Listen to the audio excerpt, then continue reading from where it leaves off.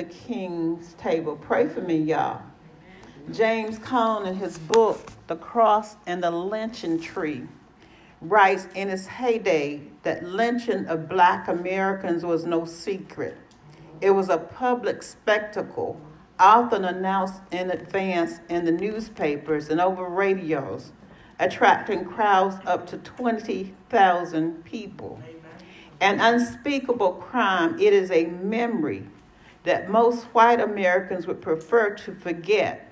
For African Americans, he writes, the memory of disfigured Black bodies swinging in the southern breeze is so painful that they, too, try to keep these horrors buried deep down in their consciousness until, like a dormant volcano, they erupt uncontrollably, causing profound agony and pain. But as with the evils of chattel slavery and the Jim Crow segregation, Blacks and whites and other Americans who want to understand the true meaning of their American experience need to remember lynching. To forget the atrocity leaves us with a fraudulent perspective of this society and of the meaning of the Christian gospel for this nation. There ends his quote.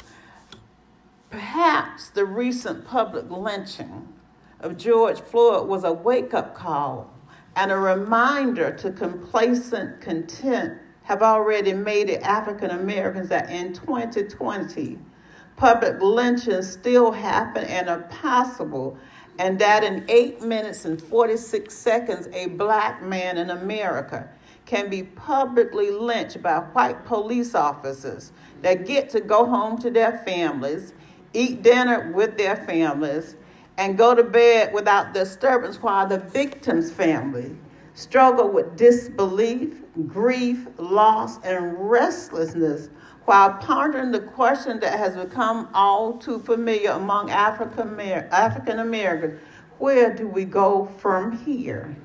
You may be pondering what this has to do with the text before us. Well, for every male of every race, particularly African American males that have been oppressed or marginalized, the text is helpful from two perspectives. First, a low social economic status does not disqualify or exempt you from being a valued guest at the King's table. Amen, somebody. Secondly, the possibility of discovery, restoration, and recompense rests in God's hand and through God's divine will.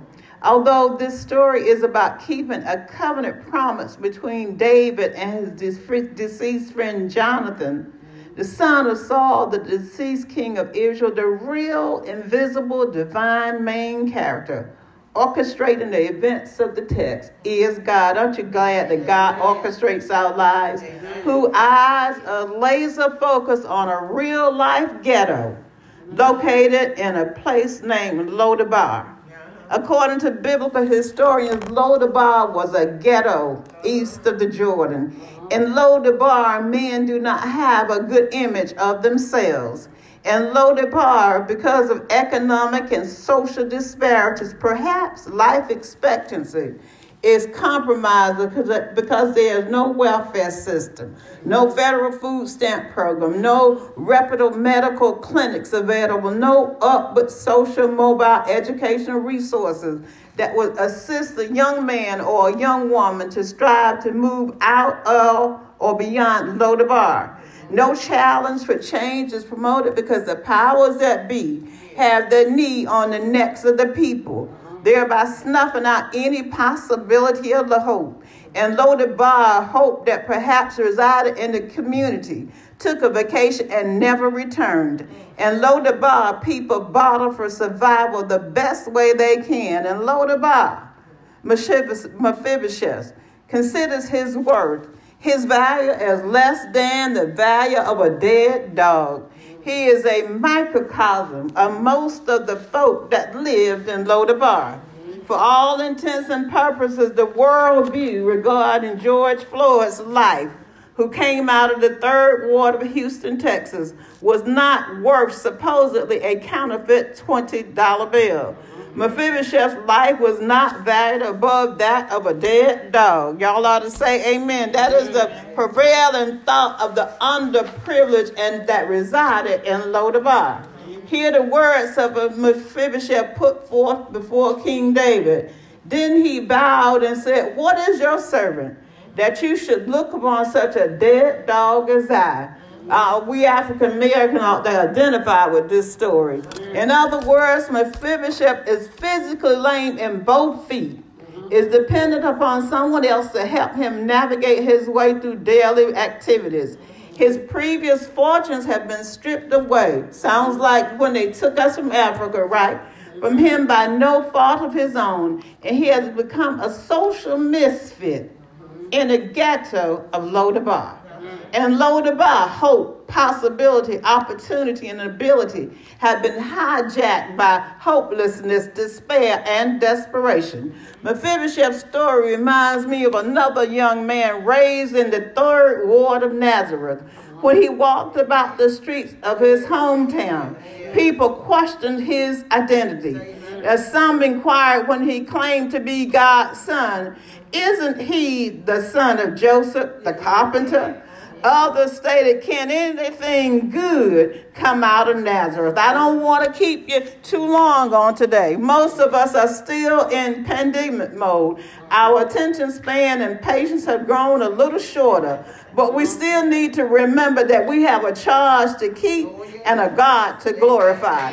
We still are called to lift up Jesus, even amid pandemic pain and utter confusion. We still must remain on the battlefield for the Lord. So on today, men, on this Men's Day, I want to encourage you to keep your head lifted even if you are in a Lodabar kind of mood. Even if you are in a Lodabar state of mind.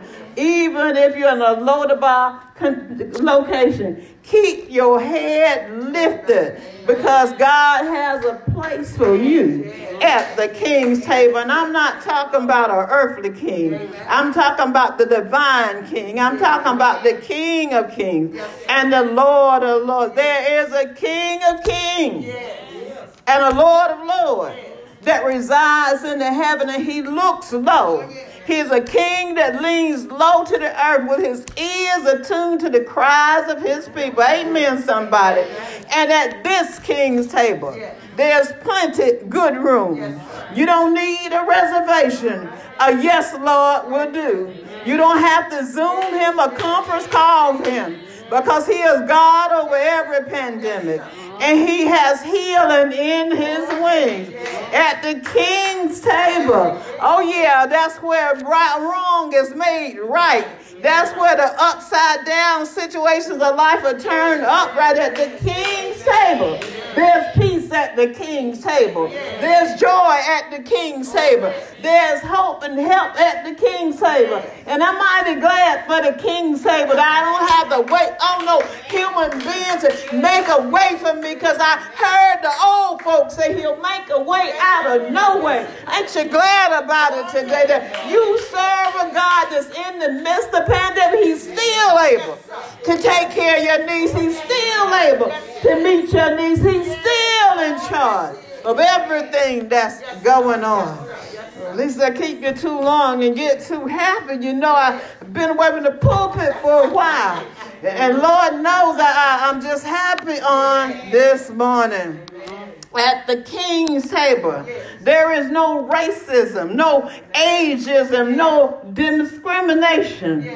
So the question becomes, thank you, Holy Ghost. What does Mephibosheth's story teach us about God? Because it's really not about Mephibosheth and David.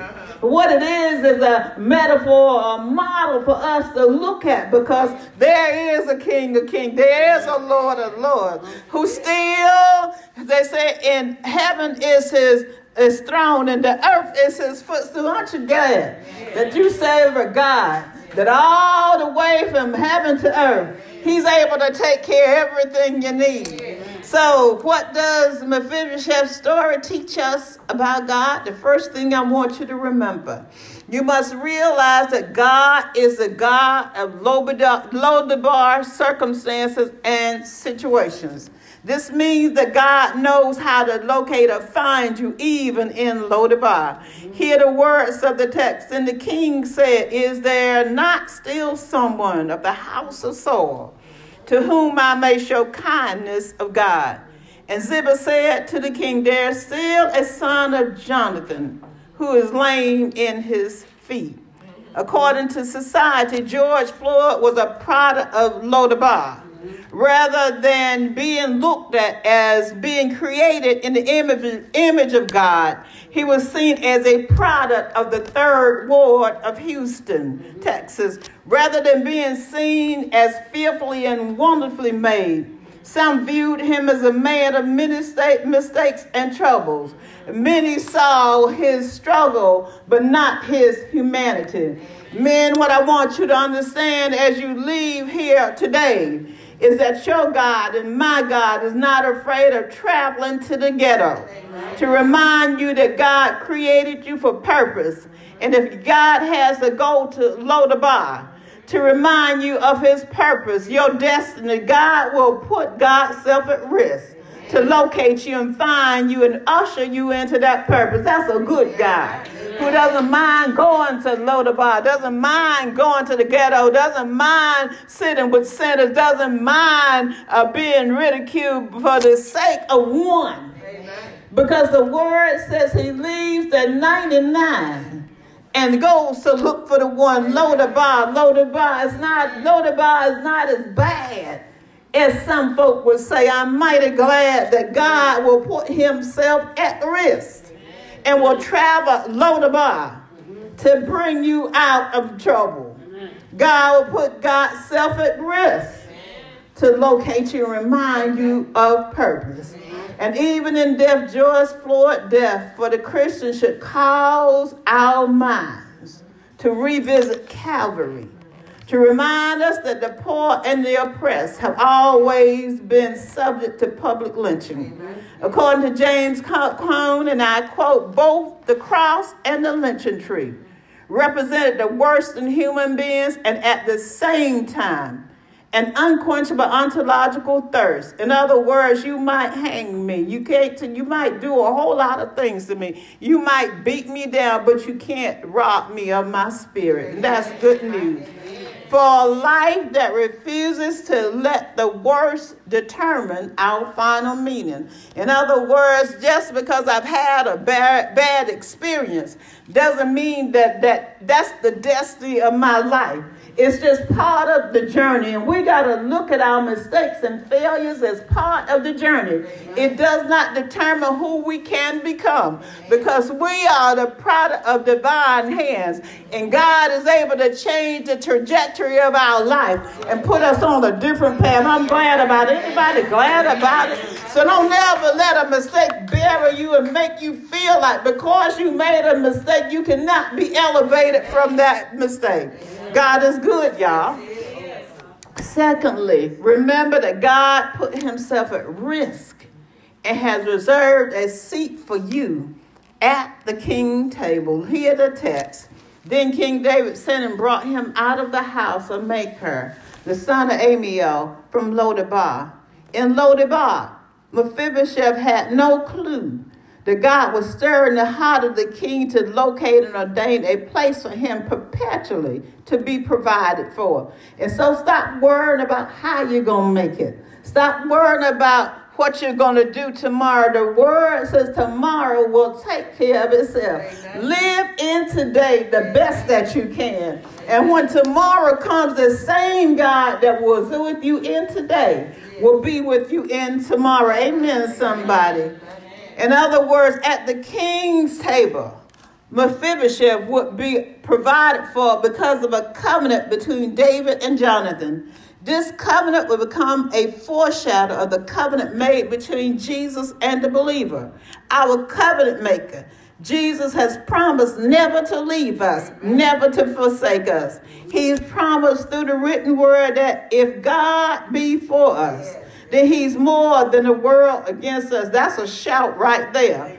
The cross at Calvary shows us the extreme measures that God put himself through just to save you and I. For John 3:16 says, for God so loved the world that he gave his only begotten son, that whosoever believes shall not perish but have eternal life. In the words of James Cone, both the cross and the lynching tree were symbols of terror, instruments of torture and execution reserved primarily for slaves, criminals and insurrectionists, the lowest of the low in society. And as black people, we may be looked at as the lowest of low of society. But if the truth be told, black people made the world go round. You know, a lot of things. Black people helped build the White House. Black people helped build the railroad. Black people helped build this country. It is built on the backs of black folk. So you ought to give yourselves a hand. We got to get to know our history and know who we are so that when people try to put us down, we can stand up and raise our hands. So for Christ I live, for Christ I die. Men, I want you to remember that God put himself at risk for you and reserved a seat for you at the king's table. And one thing about it, can't nobody take that seat away from you. If you live right, they used to sing in the old church, heaven belongs to you. If you pray right, heaven belongs to you. And so you got to just know that. You got to walk in faith, continue to walk in faith, and know that you have a seat at the king's table. And finally, you must recognize that God will restore your losses in God's own timing. Hear the text. So David said to him, do not fear, for I will surely show you kindness for Jonathan your father's sake, and will restore to you all the land of Saul, that your grandfather, and you shall eat bread at my table continually. And I'm so glad he is the bread of life. I'm so glad he is the one who was slain that we might live. I'm so glad, hallelujah, that this God still lives. And because he still lives, I can live. Because he still lives, you can live. There is a seat at the king's table for you. Not only did David keep his covenant that he made with Jonathan, he's promised Mephibosheth that as long as you live, you will always be taken care of. As long as you live, you'll be provided for whatever your needs are. I'll meet the need. And so you got to look up, men, today. Lift your head above the sky. You know, God created you in his image, and he created you for purpose. And I don't care how many mistakes you make. I don't care how many people look down their nose at you. God still has a place reserved at the table for you. And I'm glad about it this morning. Men, today, rest assured that if you remain faithful to God, God will stand with you in both the good and the bad times. That's good news, y'all. God will restore to you those things the enemy has taken from you. Your reputation, your possessions, your relationships that are beneficial to you. The cross restores fallen humanity's right relationship with God. The cross, the lynching tree of Jesus, points to hope that in this life, possibility of resurrection and restoration remains to all of us, even folk that reside in Lodabar, a ghetto. I'm glad that he'll come to the ghetto to find me. I'm glad in ghetto situations he doesn't look at me according to who I am. That God looks at me through the lens of Jesus. Aren't you glad that when people see you, you got to know that when people may see you one way, but when God looks at you, he looks at you through the eyes of Jesus, the one that was slain for you, the one that was slain for me. In the words of James Cone, the cross can heal and hurt. It can be empowering and liberating, but also enslaving and oppressive. There's no way in which the cross can be interpreted. There's not one way in which the cross can be interpreted. He says, I offer my reflections because I believe that the cross placed alongside the lynching tree can help us see Jesus in America in a new light, and there empower people who claim to follow him and take a stand against white supremacy and every kind of injustice. And I'm glad about it, y'all. The empty tomb of Christ symbolizes that violence and death proves that injustice has no power over justice. Justice laid down in a tomb late on one Friday in Palestine, because injustice seemed to have the upper hand and the last word. All day Saturday, injustice paraded itself around as the victor.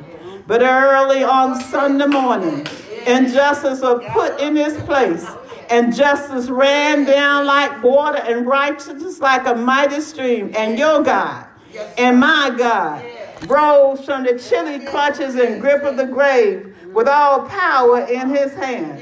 Power over death, hell, and the grave. And because he lives, you are living. Because he lives, I'm living. And I'm so glad that we can sing that old song, Amazing Grace. How sweet the sound that saved a wretch like me. I once was lost, but now I'm fine. And I'm so glad about it, God, that we have a God.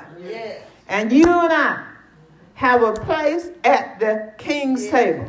So the next time somebody tries to stare you down and make you feel like you're less than, know that you are more than a conqueror through Christ Jesus, who gives you the strength. Know that you can do all things through Christ, who gives you the strength. Know that you are the head and not the tail. You're above and not beneath. You got to take that attitude that I am somebody.